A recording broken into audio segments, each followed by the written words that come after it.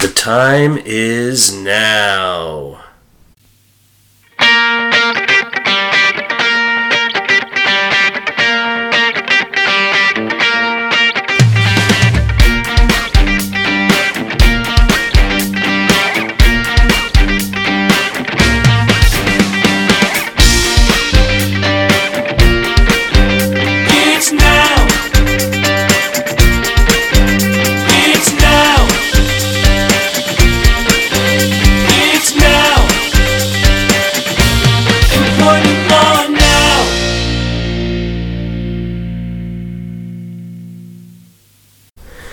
Volume 3, Episode 50.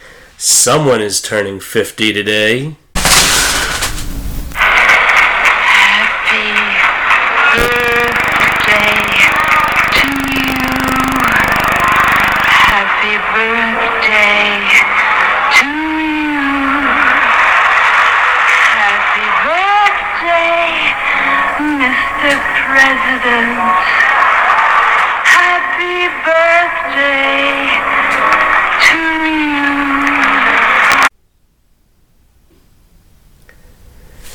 Employment Law Now. This is the big 50th birthday celebration, episode 50 of Employment Law Now.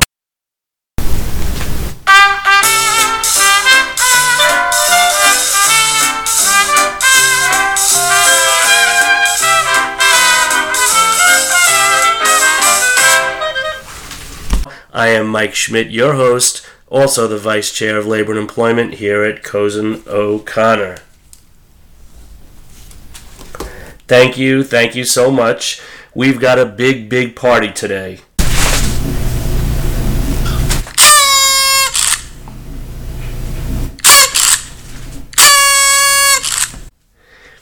Hard to believe that the podcast is turning 50. 50 episodes since we started this back in February 2017.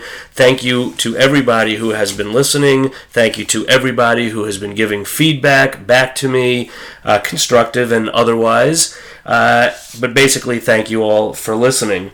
Today we celebrate 50 episodes of this Human Resources and Employment Law podcast with a very special Human Resources and Employment Law guest. David Weisenfeld is the legal editor at Expert HR. He covers topics related to recruiting and hiring, including pre-employment screening, drug testing, ban the box, and interviewing and selecting of new hires. He also hosts Expert HR's award-winning podcast and webinar series and has been quoted by SHRM, HR Magazine, and other publications.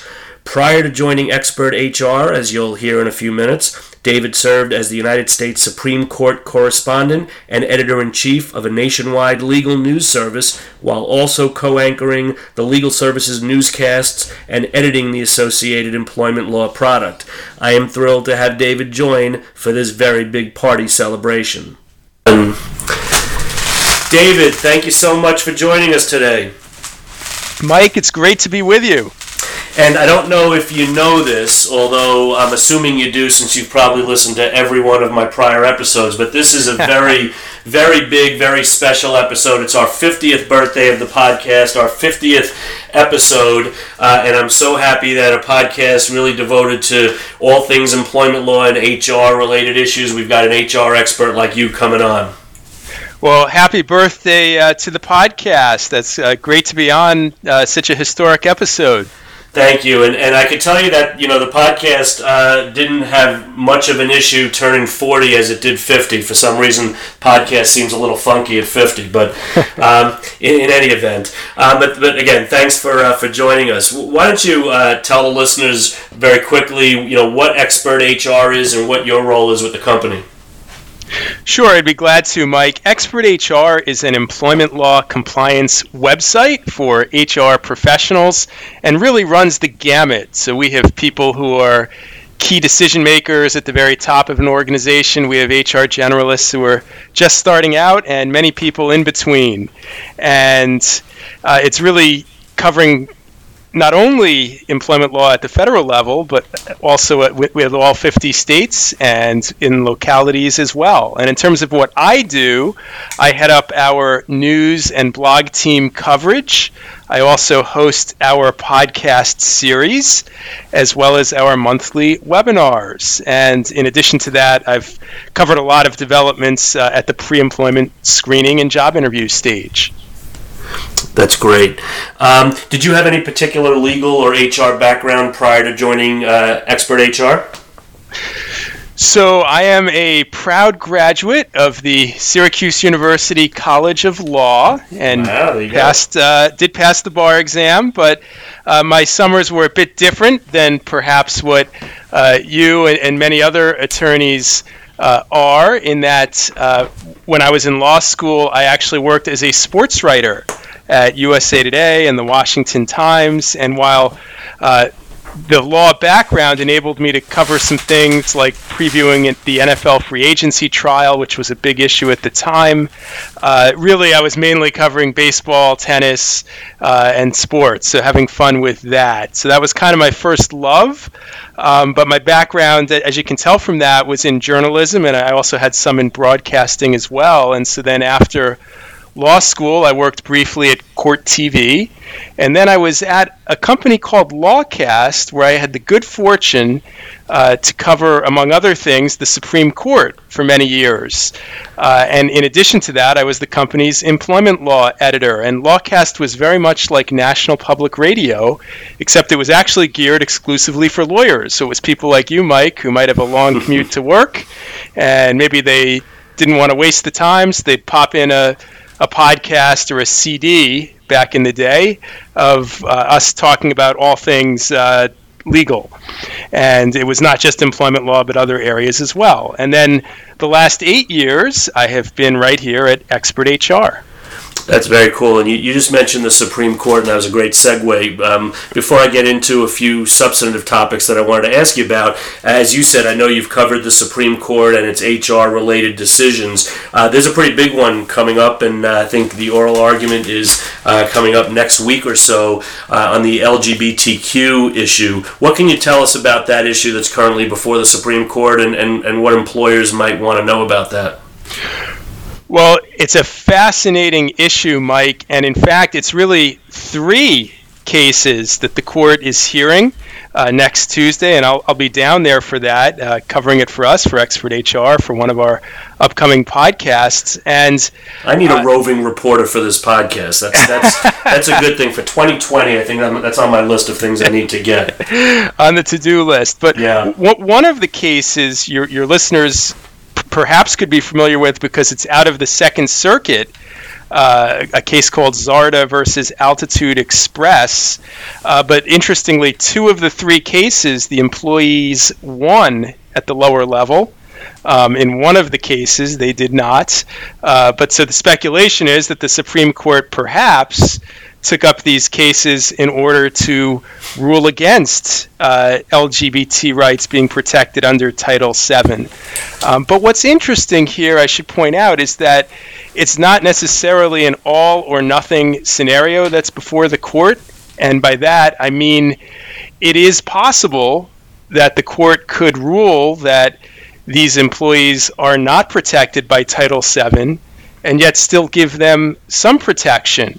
And the way they conceivably could do that, and I'm thinking of somebody like Chief Justice Roberts in particular, who's kind of the center of the court now, the way they could do that is to find that although these employees are not protected, they are the victims of sex stereotyping. And under a case called Price Waterhouse versus Hopkins, that is a protection that employees have. So for instance, if I had fired someone, and this was the precise issue in one of the cases, if I fired a woman because she had an excessively masculine haircut and dressed more like a man than a woman, if I stereotyped her, then perhaps she would be protected, even though she's not necessarily covered by Title VII. So a lot of different ways the court could go here, and I think that's why this case is getting so much attention. These 3 cases, I should say. Yeah, it's interesting because, I mean, it's certainly an interesting and a very important legal issue from a Title VII coverage standpoint. From a practical standpoint, when you're talking about employers and their policies and practices, and I'm going to get into this in a moment a little bit deeper, but so much of what's happening in the HR world is happening on the state and local levels, and so many states like New York, so many cities like New York City, for example, already have sexual orientation in their anti-discrimination, anti-harassment laws. So, from a practical standpoint, I'm not completely sure that the Supreme Court's decision on this from a Title VII perspective is going to change a lot of what companies are doing. Many of them are writing sexual orientation, obviously, into their policies. That's very true, and certainly it's not just limited to New York. A lot of other states and cities have those protections as well, but as you know, many parts of the country do not, so that's why this is going to get a whole lot of attention. And one of the cases deals with a transgender employee who one day came to work and said she was going to start dressing as a woman. It had been a male employee, and so that one presents kind of a separate issue as well. So it's going to be fascinating to see which way the court goes. There had been speculation that they would take up a case like this for the last 2 or 3 years, but as you know, with the vacancy, long-running vacancy on the court, with Merrick Garland not being seated, and there only being 8 justices for a year, things kind of really got pushed back on these hot-button issues. But now with the court, with a full 9 members, they seem poised to dive in. We won't hold you to it, certainly, but are you into making any kind of prediction? Always very hard to make a prediction, Mike, especially before I see the oral arguments and kind of see which way it was going. If I had to guess, I would say it's more likely that the justices would say there is no Title VII protection than that there is. But as I alluded to earlier, it is possible there could be some sort of middle ground. I would say that Chief Justice Roberts definitely a bit of a wild card in this case, and I suspect, the one thing I will predict for sure, is that I would guess that this is a case that will not be decided until well into 2020. Usually the cases where the court is most divided are the ones where they take quite a bit of time and their term does not end until the end of June 2020, and that'll be right at the height of the presidential election, so it'll really be fascinating to see what happens there. But I would suspect that they will take most of the term in deciding this one. And so other than this one, you see any other big employment decisions coming from the Supreme Court before the term ends in June?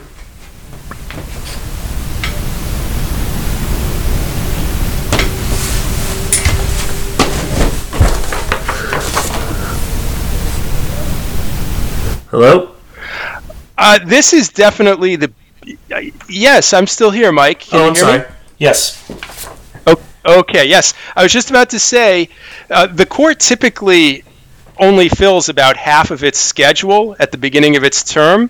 So while this is the most notable employment case so far that's on its docket, I certainly would anticipate more cases being added before the end of the term. And one issue that they could hit might involve arbitration, and specifically mandatory arbitration. They heard 3 cases last year involving arbitration, and a number of states have been passing laws limiting mandatory arbitration clauses, which kind of goes against what the Supreme Court has generally been holding. So it wouldn't be shocking to see the Supreme Court take up a case involving that issue. Yeah, that's interesting. We have certainly, as I mentioned a couple of minutes ago as well, we've certainly been noticing that HR issues are being taken over by the state and local jurisdictions. What are your thoughts on and what have you been seeing when it comes to issues pertaining to arbitration of employment disputes, particularly in sexual harassment cases? Well, it's been very interesting because kind of as a follow-up to the Me Too movement, we've seen a number of states passing laws in a number of areas, and one of them is with these mandatory arbitration clauses. 5 states, including New York, have passed laws limiting the use of these clauses in sexual harassment or sex discrimination situations. But it was very interesting, as I'm sure you well know, Mike, this past summer, a federal judge in New York struck down New York's ban. So It will be very interesting to see if there are similar cases elsewhere. And California is one of the states that is considering a similar law to what New York had. And Vermont, Washington, and Maryland are the other states that have them. Illinois has one going into effect as of January 1, 2020. So I'm interested to see if more states follow suit. Yeah, so am I, and to your point, it'll be interesting to see if the Supreme Court throws its hat in the ring on this issue as well. Absolutely. Another issue that I know we've been reading and tweeting and hearing a lot about is in the area of background checks, and particularly ban the box and salary history issues. What have you been seeing, and what have you been talking about on that front? So, ban the box laws have really been a hot issue for a few years. It's not necessarily a new issue, but the laws that we are seeing are getting even broader. And what's fascinating about them is that it's really at the city and county level where we're seeing these laws kind of take the lead. And to use New York State as a perfect example, New York State does not currently have a ban the box law limiting criminal history questions of job applicants during the hiring process. However, the 4 biggest cities all have fairly broad laws that place fairly significant restrictions on private employers, including, of course, New York City. So if you're an employer in New York, even though there isn't a state prohibition, you've really got to be careful. Buffalo, Rochester, Syracuse, and New York City all have restrictions, and that's really the case in a number of other states too. And then some of the newer laws, like California, for example, are banning these criminal history questions all the way until a conditional job offer has been made. When this ban the box trend first started up in a few states, it was pretty much limited to restricting criminal history questions on job applications at the initial step, just so that a person could get a chance to step up to the batter's box, so to speak, and have a chance. But now it's going further and further into the employment process, and we're seeing a number of laws at the local level, and even a couple like California's at the state level, where you can't conduct a background check or ask about criminal history until that conditional offer stage. Why do you think we're seeing so much more action on the state and city and local levels? Is it just a matter of politics, or that things just move quicker in the branches on the state and local levels than it does on the national level? That's a good question, and I think some of it certainly can be attributed to the current political climate, where clearly we are at a standstill at the federal level with the gridlock with Congress and the executive branch. And so any protections at all in employment or otherwise are going to come at the state or local level as a practical matter. And I think that's going to be the case certainly through the next presidential election, and depending on the outcome of that, perhaps further. So, but it's nothing new that states have taken the lead. I think you see that in some other areas, even in areas where the federal government has acted, like with the Family and Medical Leave Act, for example. States and cities have gone further. So I suspect that's going to continue.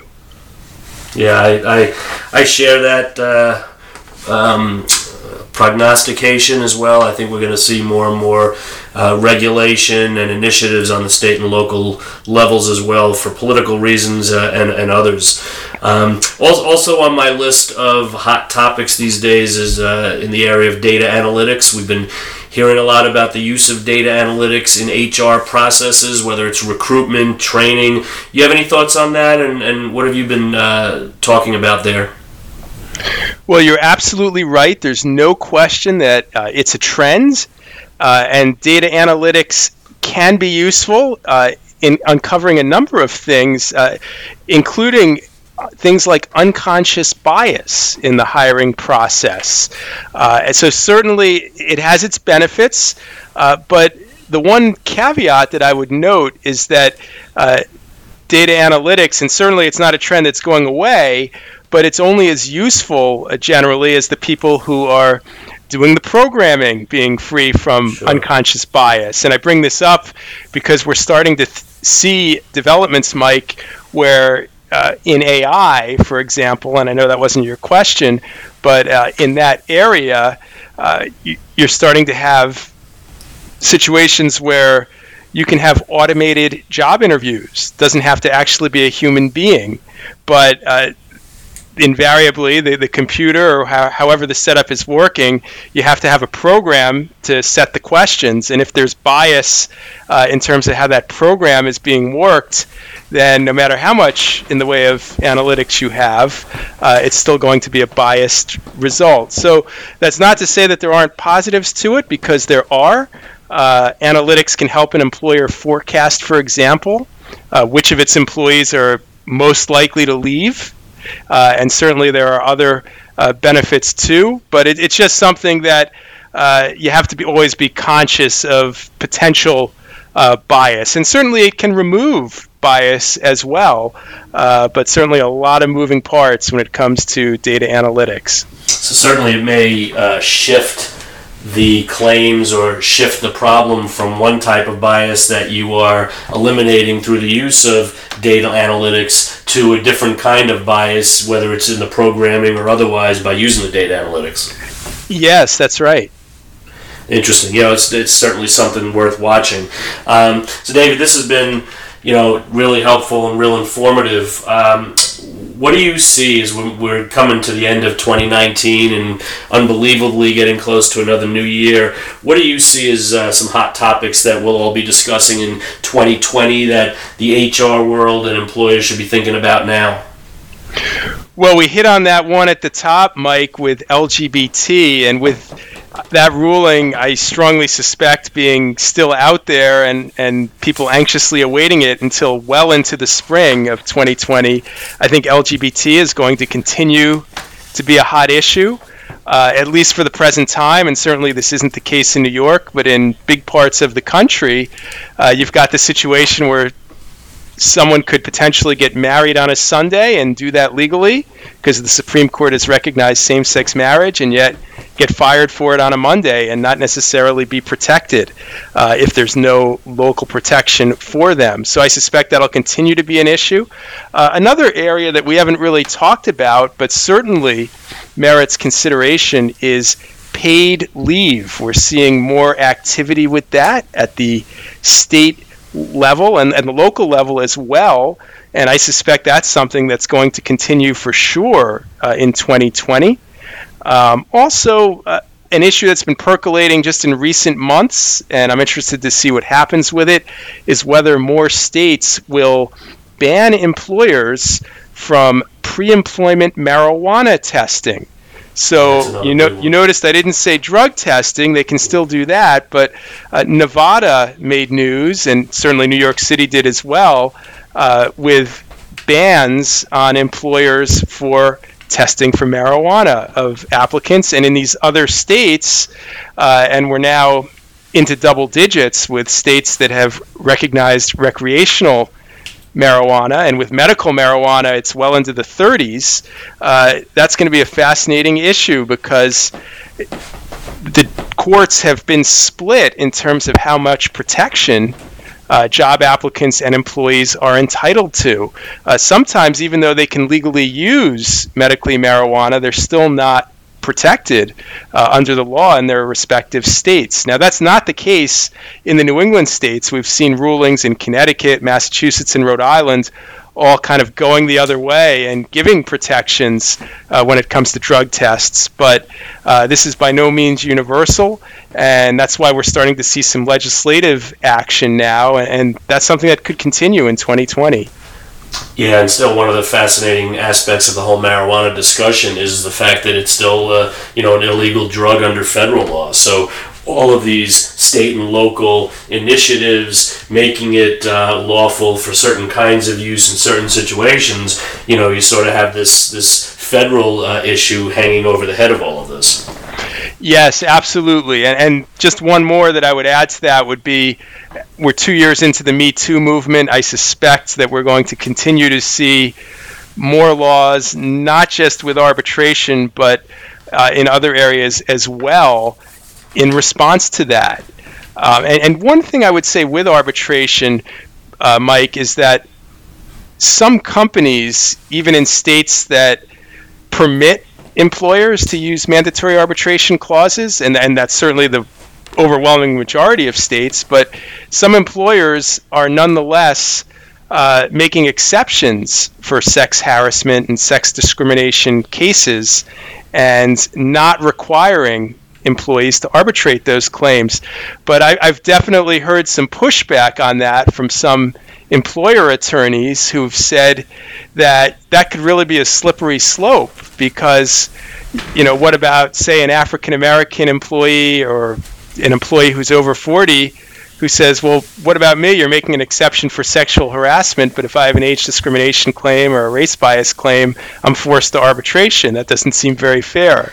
So that's something. I'm glad you mentioned that. Yeah, I'm glad you mentioned that, because, and I've had this discussion with a lot of people over the last year or two, and I have found it interesting that, and again, it's by no means suggesting that sexual harassment, sexual abuse doesn't continue to be a problem and shouldn't be addressed in many different ways. But one of the interesting aspects of all this is the question of these new laws requiring the sexual harassment training and specific contents of those trainings, the specific initiatives banning arbitration in sexual harassment cases.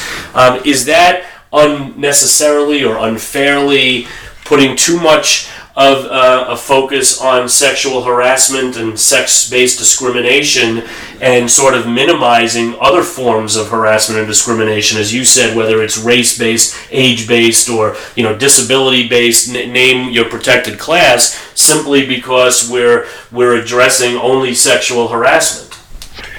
Yes, and I think that's exactly the concern, and it'd be interesting to see what happens. Yeah, no, it is fascinating. Well, David, again, thank you so much.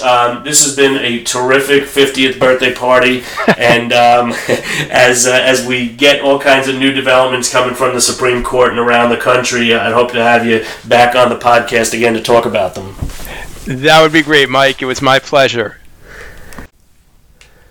Well, I hope you found that as informative and as useful as I did. David will definitely be back as we get new developments, particularly with the Supreme Court going forward. I am really excited to be celebrating birthday number 50 here. I hope you are as well. Hope that just comes through your speakers. And I am looking forward to the next 50. Until then, I hope all of your labor is productive.